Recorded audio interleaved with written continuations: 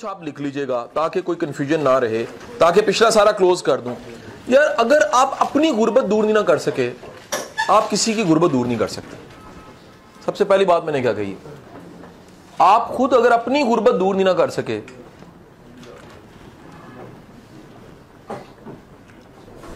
आप दूसरे की गुर्बत दूर नहीं कर सकते।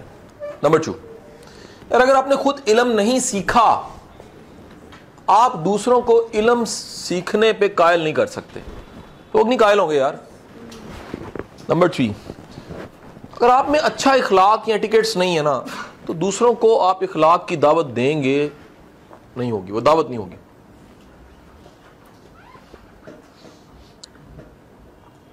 आप खुद तहरीकी नहीं है, किसी तहरीक की बात ना करें। सिंपल जुमले भाई, तहरीक की बात वो करे जो किसी तहरीक पे काम कर रहा है। आप सब के सब एक मिशन लिख लेंगे, यार इस सोसाइटी का हमने रुझान बदलना है। इस सोसाइटी बड़ी मुश्किल में जा चुकी है। जिस बीमार को भी पता ना हो मैं बीमार हूं, उससे ज्यादा बीमार कौन होता है? क्या जुमला मैंने बोला है? जिस बीमार को भी पता ना हो मैं बीमार हूं, उससे ज्यादा बीमार कौन होता है? ये रुझान बदलना है कि लोगों को यार कुछ अच्छा सुनने की भी आदत हो, अच्छा लर्न करने की भी आदत हो। मेरे एक बड़े अच्छे स्टूडेंट हैं और वो एक फार्मा में एक टॉप पोस्ट पे बैठे हुए हैं, बिजनेस यूनिट हेड हैं। मैं उनकी गाड़ी में बैठा कराची गया तो उन्होंने गाड़ी को ऑन किया तो साथ ही ऑडियो लगी एक, और वो विवेक बिंद्रा की ऑडियो थी। मैं कहा सर ये क्या है? कहते सर ये आपने आदत डाली है। मैं कहा क्या? कहते सर मैं सुबह घर से दफ्तर जाते हुए कुछ ना कुछ सुनता जरूर हूं। मैं कहा जी क्या सुनते हैं? अब मैं जान के टेस्ट कर रहा था। कह रहे सर मैं पॉजिटिव सुनता हूं, क्योंकि पॉजिटिव सुनने से अंदर की जो इको है वो पॉजिटिव रहती है। मैंने जुमला बोला एक बड़ा है, अंदर की इको पॉजिटिव रहनी चाहिए। इको का मतलब कुछ चीज टकरा कर आवाज आती है। यस, गूंज एक है जो हर वक्त चल रही है अंदर।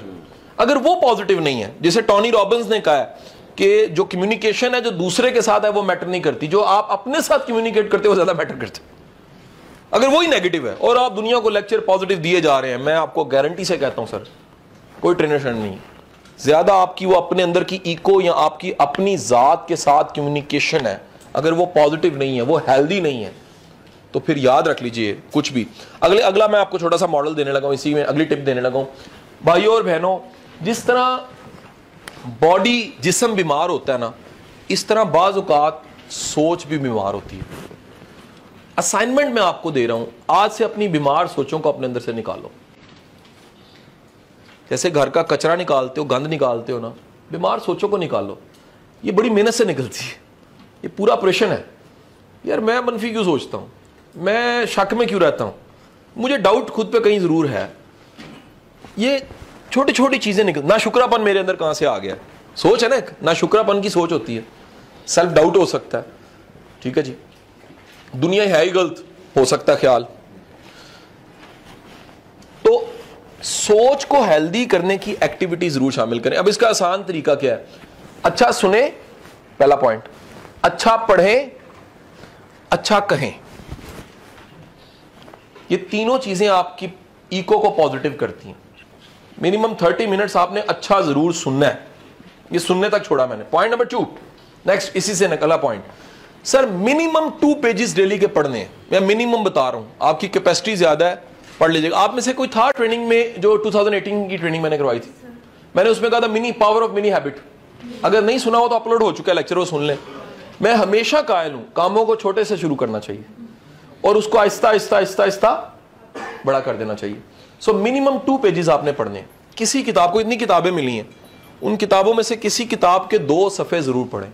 अब नेक्स्ट पॉइंट मैं आपको बता रहा हूं, सर लाइफ में कुछ नए एक्सपीरियंस जरूर ऐड करें, क्योंकि याद रखिएगा जिस तरह पैसे जेब में हो तो बंदा चौड़ा होकर फिरता ना, हो पॉजिटिविटी भी हो तो बंदा चौड़ा होकर फिरता।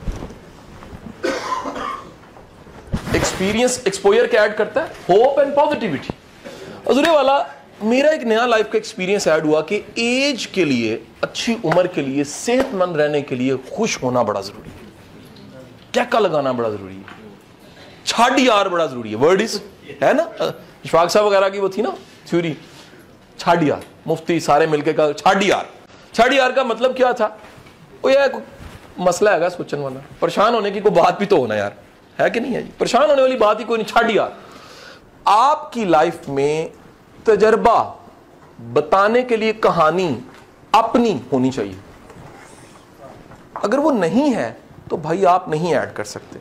इफ आई से बलोचिस्तान तो मैं पूरा 2 घंटे लगा सकता हूं भाई, उजदार से शुरू करके लसबेला, मस्तूंग, खारान, नौशकी, कोयटा एटसेट्रा, मैं पूरा जो मेरा थीसिस है मैं बयान कर सकता हूं। सर मैं गया ही ना हूं, मैंने टाइम ही ना गुजारा हो तो मैं क्या बताऊंगा? मेरी आप बात समझे कि नहीं ऐसा? सो बताना मैं चाह रहा हूं कि अपनी जिंदगी में टिक लगाएं। किसको? जगहों को, मुल्कों को। सर नेक्स्ट है मेरा आपको इस पे जो टिप देने लगा हूं वो है sir hard work. My next tip is about training is hard work. And what is the meaning of hard work? Sir meaning of hard work is that एक आपकी स्टेज के अलावा लाइफ है, उसमें हार्डवर्क पता लगती है। बात नहीं समझ आई? हार्डवर्क ये है कि आपके इर्द गिर्द के तमाम करीबी लोग ये कहें यार इससे ज्यादा मेहनती बंदा हमने नहीं देखा। ये हार्डवर्क है कि अगर फैसला करना पड़े, अच्छा बुरा तो सारे को कहते रहते हैं, लेकिन अगर ये फैसला करना पड़े कि यार ये मेहनती कितना है, तो सारे इर्द गिर्द के लोग कहें यार इससे ज्यादा मेहनती मैंने बंदा। और मैं आपको बड़ी मजे की बात बताऊं यार, मेहनत मैजिक है। मैंने बड़े बड़े एवरेज लोगों को लाइफ में मेहनत के दम कदम से सुपर सक्सेसफुल देखा, super successful. Not good IQ, education अच्छी नहीं है, बैकग्राउंड अच्छा नहीं है, हम्बल बैकग्राउंड है, वसाइल नहीं है, चीजें नहीं मिली, यूनिवर्सिटी नहीं मिली, टॉट मिला, किताबें पूरी नहीं मिली, मेहनत थी। और मेहनत के सिर पे मैंने देखा, यकीन करें, मेहनत एक ऐसा कुलिया है, अगेन कह रहा हूं, मैटर नहीं करता स्टेज पे आप मेहनत कितनी कर रहे हैं, बिहाइंड द कर्टन जो मेहनत है, असल मेहनत वो है। यानी आपकी पर्सनल लाइफ, इर्द गिर्द की सारी जिंदगी में पता लगता है। अच्छा याद रखिएगा, मेहनत करती पता क्या है? मेहनत आप में वैसी तासीर पैदा कर देती है। मेहनत की वजह से तासीर आती है, बंदा इतना मेहनती है।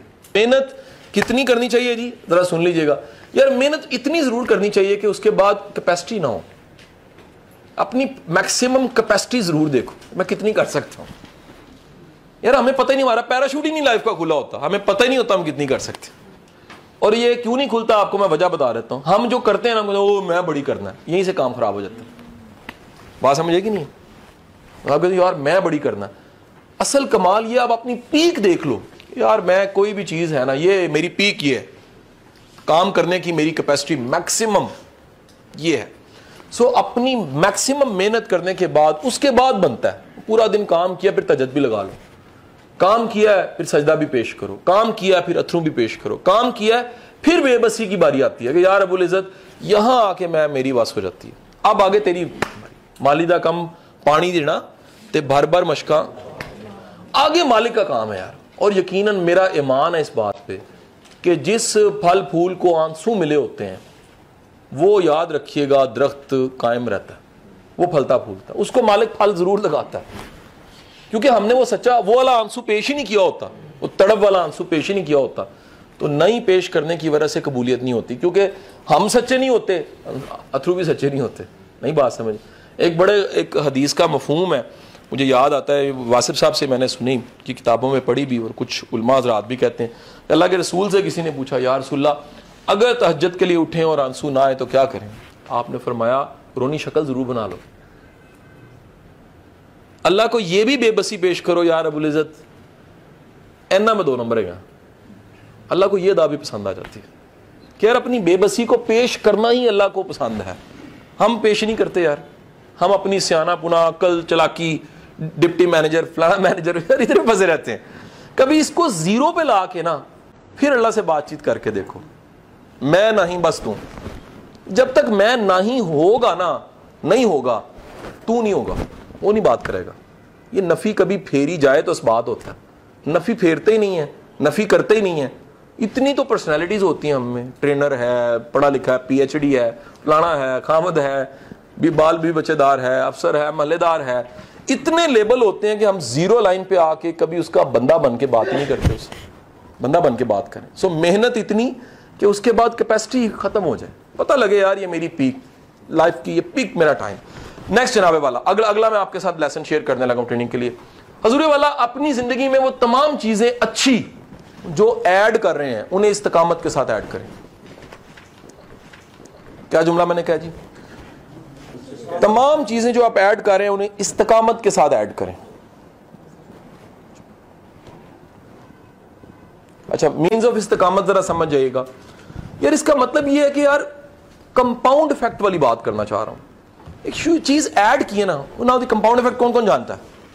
गुड गुड गुड गुड यार, जो आपको कल किताब मिली है ना, वो आपने पढ़नी, वो है ही कंपाउंड इफेक्ट पे।